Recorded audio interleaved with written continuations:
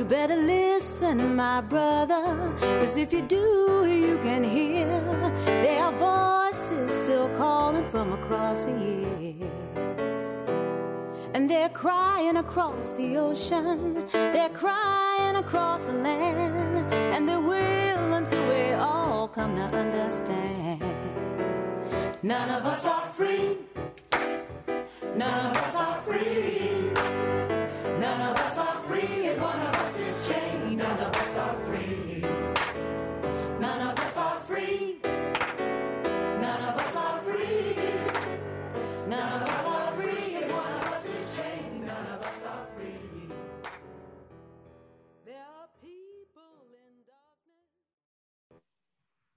Welcome to the Labor Radio Podcast Network live stream, which happens every Wednesday night. I'm Tanya Hutchins with the Machinist Union's Activate Live webcast, and my co-host today is Jeremy Waugh. Thanks, Tanya. My name is Jeremy Waugh. I'm the host of the Break Time Breakdown podcast affiliated with Smart Local 110 out of Louisville, Kentucky. And our next guest is Eli Backus. He's the Director of Organizing for Smart Local 33 out of Ohio. I would tell him right where you're at, Eli, but I don't want to give away your undisclosed location. How you doing, brother? Good, I'm doing well. How about yourself? Hey, good. Oi, oi, oi. Hey, thanks a lot for inviting me to talk. I really appreciate it. Yeah. Thanks for joining us, man. So when we were putting this together, and I was a quick scan in my brain of people that I knew that I wanted to get on here, and I thought, man. So when I first got into organizing, one of the first people that I got to train under really was you and your staff. Right. My local allowed me the opportunity to come up, and your local brought me in as a guest. I got to spend some time with you and your organizers, and you focus on top-down campaigns. And right. So it was a really cool, learning experience for someone. It's like super green. I got to come up, spend some time with you all. And when this came about, I was like, man, I'm really curious how you guys have been maneuvering during this pandemic, because it's a broken record here, beating a dead horse about, it's been a crazy year for everybody. Sure. But I just wanted to kind of get your take on how you guys have altered your strategy. Sure. So I think, one of the initial challenge that everybody faced in organizing is, how do you take this, face-to-face job and move it online? Because, the unions are there to protect workers, including staff.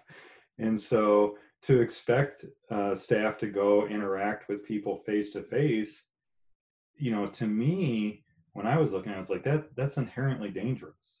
You can't go to a worker that you're meeting with and talking to and say, hey, buddy, you mind putting you covering your nose with your mask, or, a contractor or in that in itself, just the wearing of masks now is such a contentious issue and is so politically divided that, when we were looking at this in March, when this all went down, it was like, what are we going to do?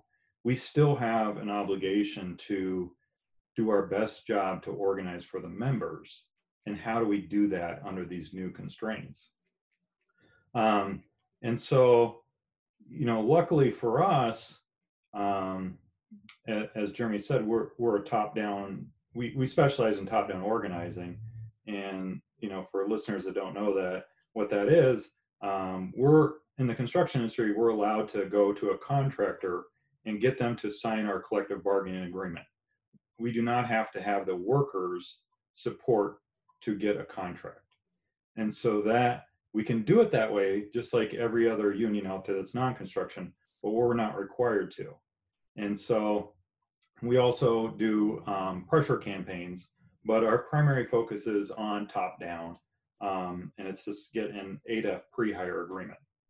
And so in years past, what we had done as a staff is we would drive around our jurisdiction, which covers Northern Ohio and West Virginia. So it's a big area, and try to talk to contractors that are within our trade jurisdiction and try to get them to understand the benefits that a unionized workforce brings to them economically. And I know that there's criticisms out there of that approach because they think it doesn't empower the workers, but I think they're really two separate issues. So in my mind, showing a contractor how they can increase their revenue and strengthen their markets is one side of the equation. The other side of the equation is once we get enough market share in those areas, we can really demand higher wages because we control the market. So it's two sides in my opinion of the same coin. So in years past, we'd drive around, knock on doors. There would usually be two people, two staff members in a vehicle. So going in, talking to the receptionist, trying to get a meeting with the owner. So that to me raises 3 red flags right there. You don't want to be in the same vehicle as somebody that's not your family, right? You certainly can't do that now with you. I mean, rolling down the windows, driving down the highways is not fun in the wintertime. And then you're going in, you're talking to the receptionist, if you can get in, if they're even allowing people in the building, and then meeting with the owner too. You're going to sit down for hours potentially to explain to them these benefits in their office where, I mean, if they don't want to wear a mask, what are we going to say? Right. So all the variables, like you said, and not only the mask part, but the social distancing. So there's an air of it's not personable. You know what I mean? So you're trying to make a connection, like a human connection, but you got to maintain these distances. You got to have coverings on. Like you said, if you can even get in there. Right. Yeah. They go to shake your hand, you pull back. Yeah. Hey, you mentioned a minute ago about an 8F contract. Yeah. Right. If people aren't aware of what that is, what exactly is an 8F contract? So Section 8F of the National Labor Relations Act allows unions in the construction industry to get a pre-hire agreement, which means before anybody works at the company, the company can be union.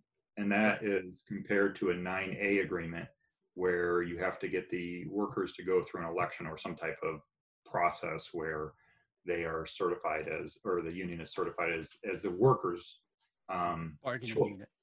Yeah. Workers' choice, really. Right on. And 8F says basically you don't have to have the workers' choice. Yeah. Tanya, I apologize, Eli. I'm joined by co-host Tanya Hutchins.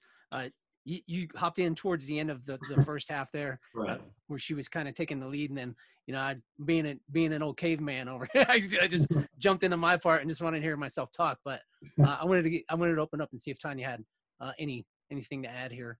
Yeah, what are you hearing from people?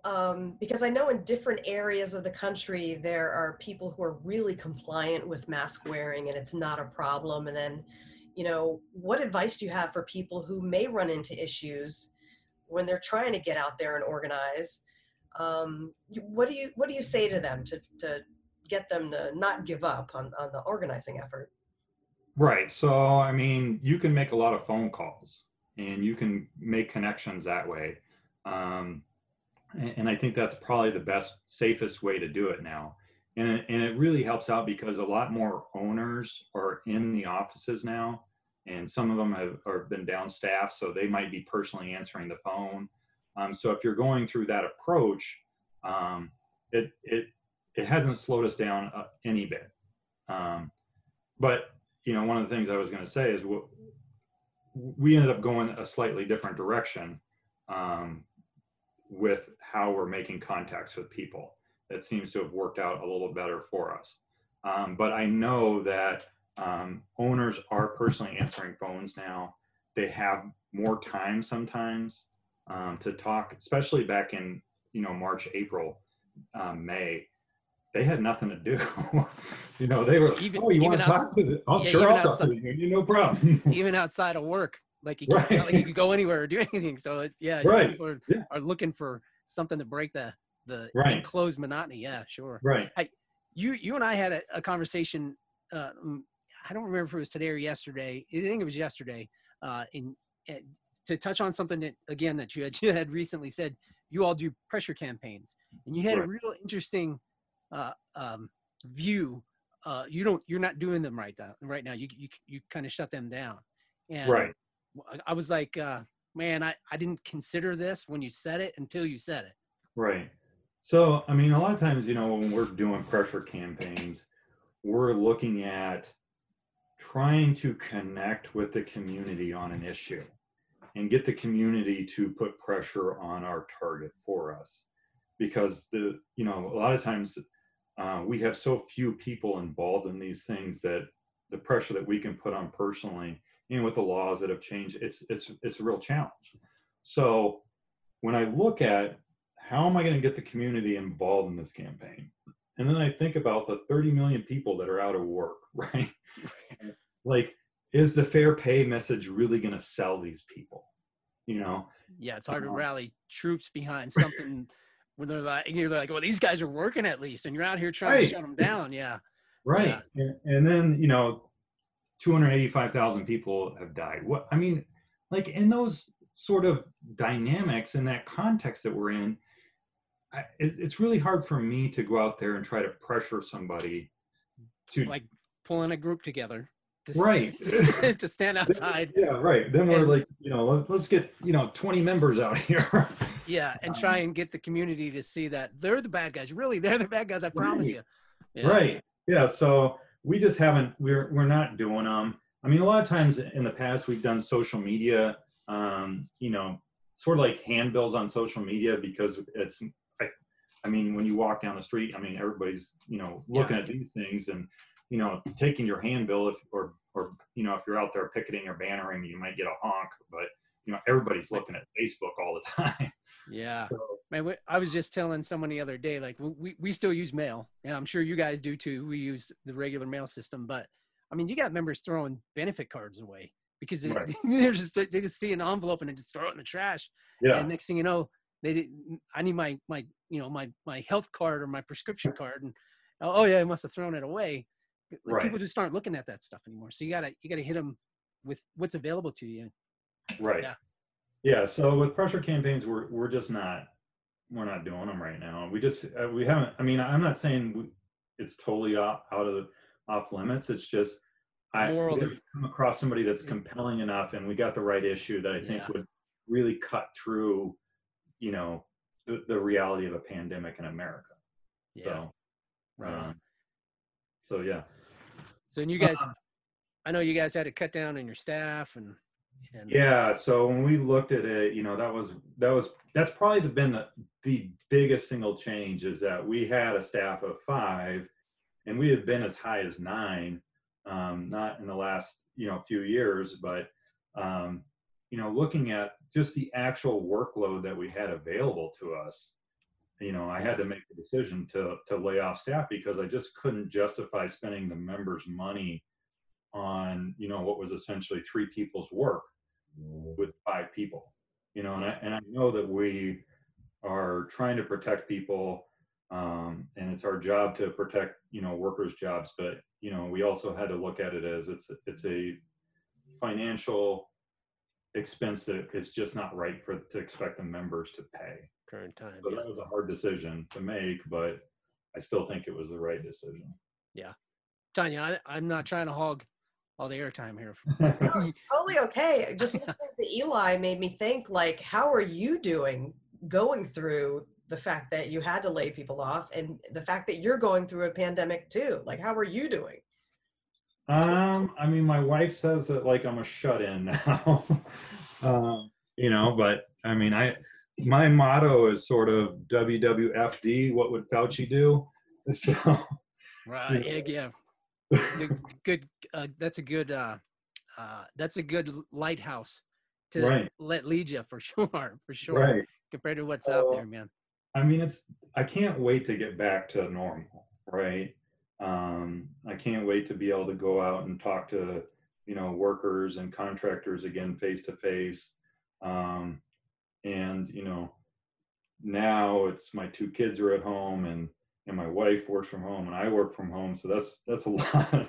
It's a lot of people working from home, but, to me, it's just like, when I think about it, I'm just so blessed to still be working that, and thankful that I have the position I have, that I try just to keep that in all in perspective, is that, you know, it could be so much worse. And my heart goes out to the people that are laid off. And, you know, one of the guys that I laid off, he's the super nicest guy in the world. And he says, man, that must have been a really hard decision for you.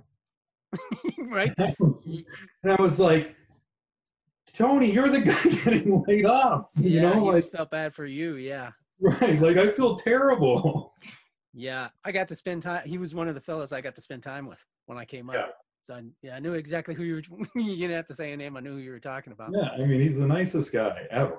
Yeah. And, yeah. Hey, Eli, are you involved with like the other trades in your area, like organizers with the other trades, or do you just kind of like zero in on sheet metal? Do you have a feeling of like what other associations are doing when it comes to organizing right now?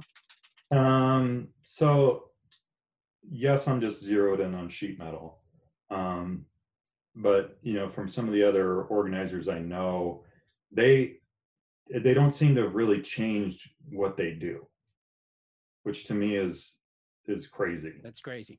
Yeah, I agree. But I agree. they're still going out and talking to workers, and you know, putting up pickets, and you know, doing all the stuff that, you know, and that's part of why I don't, and sheet metal 33 doesn't do a lot of stuff with the other trades, is because we just don't see eye to eye on what the goal for organizing is, and what the approach to use for it. You know, I was at a meeting right before the pandemic hit, and for the Toledo building trades area, they wanted to, you know, get us all together and you know, start acting more as a group. And I said, great, what's the goal going to be? Yeah. You know, it was like, well, I don't know, but let's move past having a goal and let's just get to what we're going to do. And I was like, no, I mean, if we have a goal and it's clearly defined, and you know, we all agree to it, I'm fine with that. Or maybe 50% of us agree with it, you know. But, and so that's just one of the reasons that we don't, you know, operate in tandem a lot with it. And then there's other things like, you know, trade jurisdiction. You know, our closest ally is the pipe fitters. Mm-hmm. And we have so much, you know, conflict with how that scope of work actually plays out that it makes it difficult. And sometimes that's not on our end, sometimes it's on their end, and sometimes it's on our end. So yeah, you know, it's just a little more, it's challenging, you know what it's like. I mean, I know. Yeah. Well, funny enough, I was actually, I met up with the business manager of the fitters in my area to help. They want to get involved in this network and doing podcasts to help, just a new avenue to get a message out to their members. right. And so they recruited or enlisted my help. So I'm working with the other side to help them get rolling.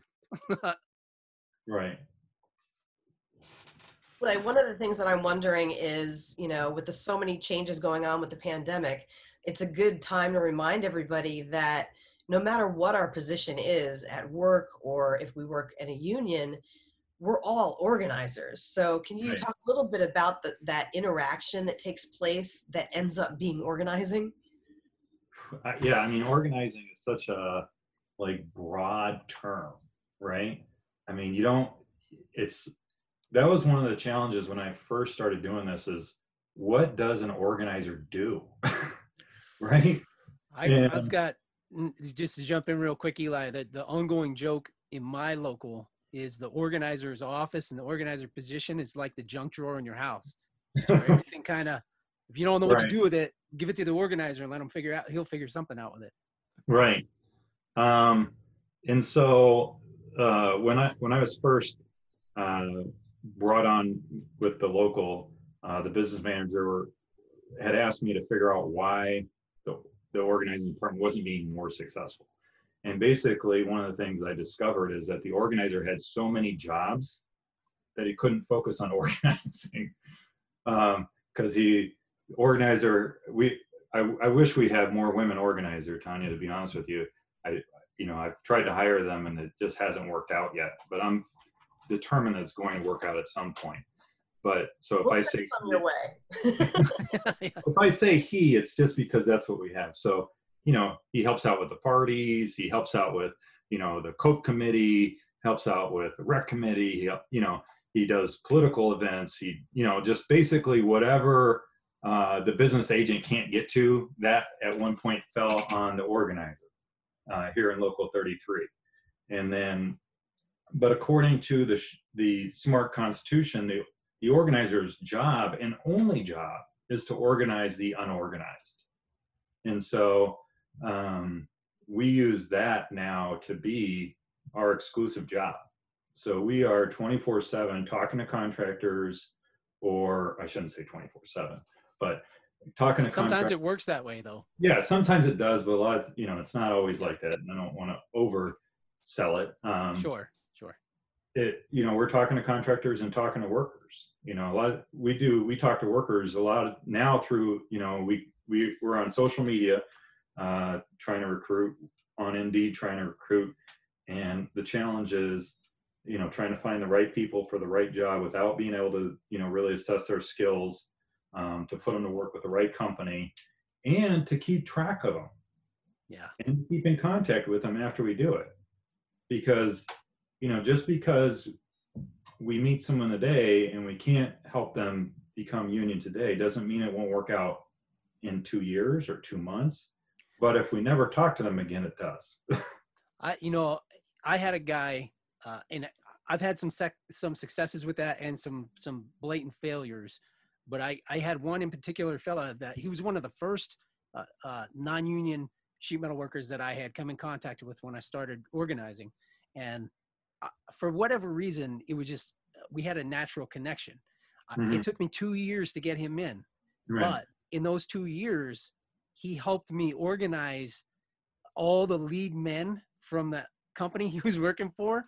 And we essentially ran that company out of town because I got all their best guys. And he was the last one to come over. And it took 2 years. But in that 2 years, he kept getting me like the best of the best guys. And that's great, man. Yeah. But then there's other guys that, you lose track of because, like you said, it's real easy. It's real easy to get swallowed underwater real quick. And then you come back up for air and you forgot, Right. Yeah. So that's one of the things that we've done during this time is we've built a database of workers and set up a system so that we can make sure that we're staying in contact with them every, so often. And, making sure that we note that down so that I'm a big believer in any information that I get or any other organizer get belongs to the local. And we need to make sure that we preserve that information for the local's benefit. So developing that system has really helped us put more workers to work because we've been able to stay in contact with them better.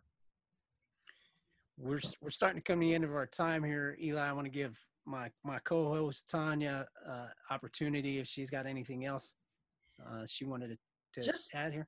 Yeah, just really quickly, like, what are your hopes, Eli, for this next administration in January being able to help Ohio get back to work? Like, are there any big projects there on your wish list?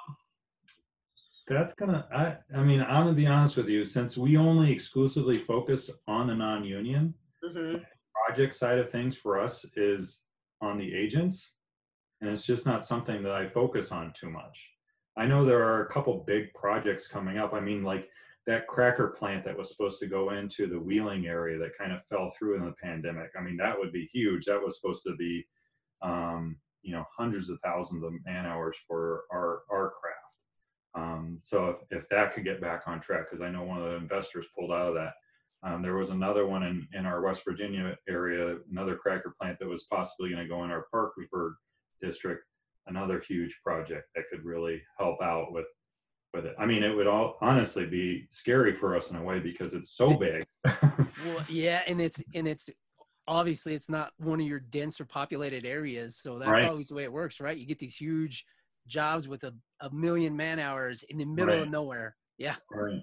Yeah, they're always the fun ones. Hire more organizers then. Right. No, yeah, we're waiting for it. I'm putting the budget together for next year already, and I'm already putting that person in June when everybody's supposed to be vaccinated, so we can start getting back to it. So back at it. You got any advice for any other organizers outside of 33 during these times of this dealing with this pandemic? I'd say stay safe, and there's always a way to figure out how to do this job. Don't let yourself, don't be confined by your own instincts. Like, you got to get out of your comfort zone sometimes and realize that picking up that phone sometimes to the owner and maybe getting a no 50 times, it'll be okay. Man, sometimes it's just joining a live stream. Right. You know, do something weird or out of the ordinary, for sure. Right.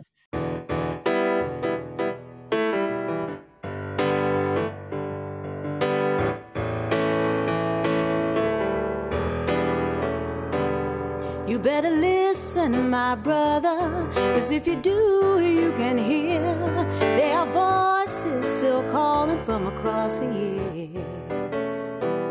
And they're crying across the ocean, they're crying across the land, and they will until we all come to understand.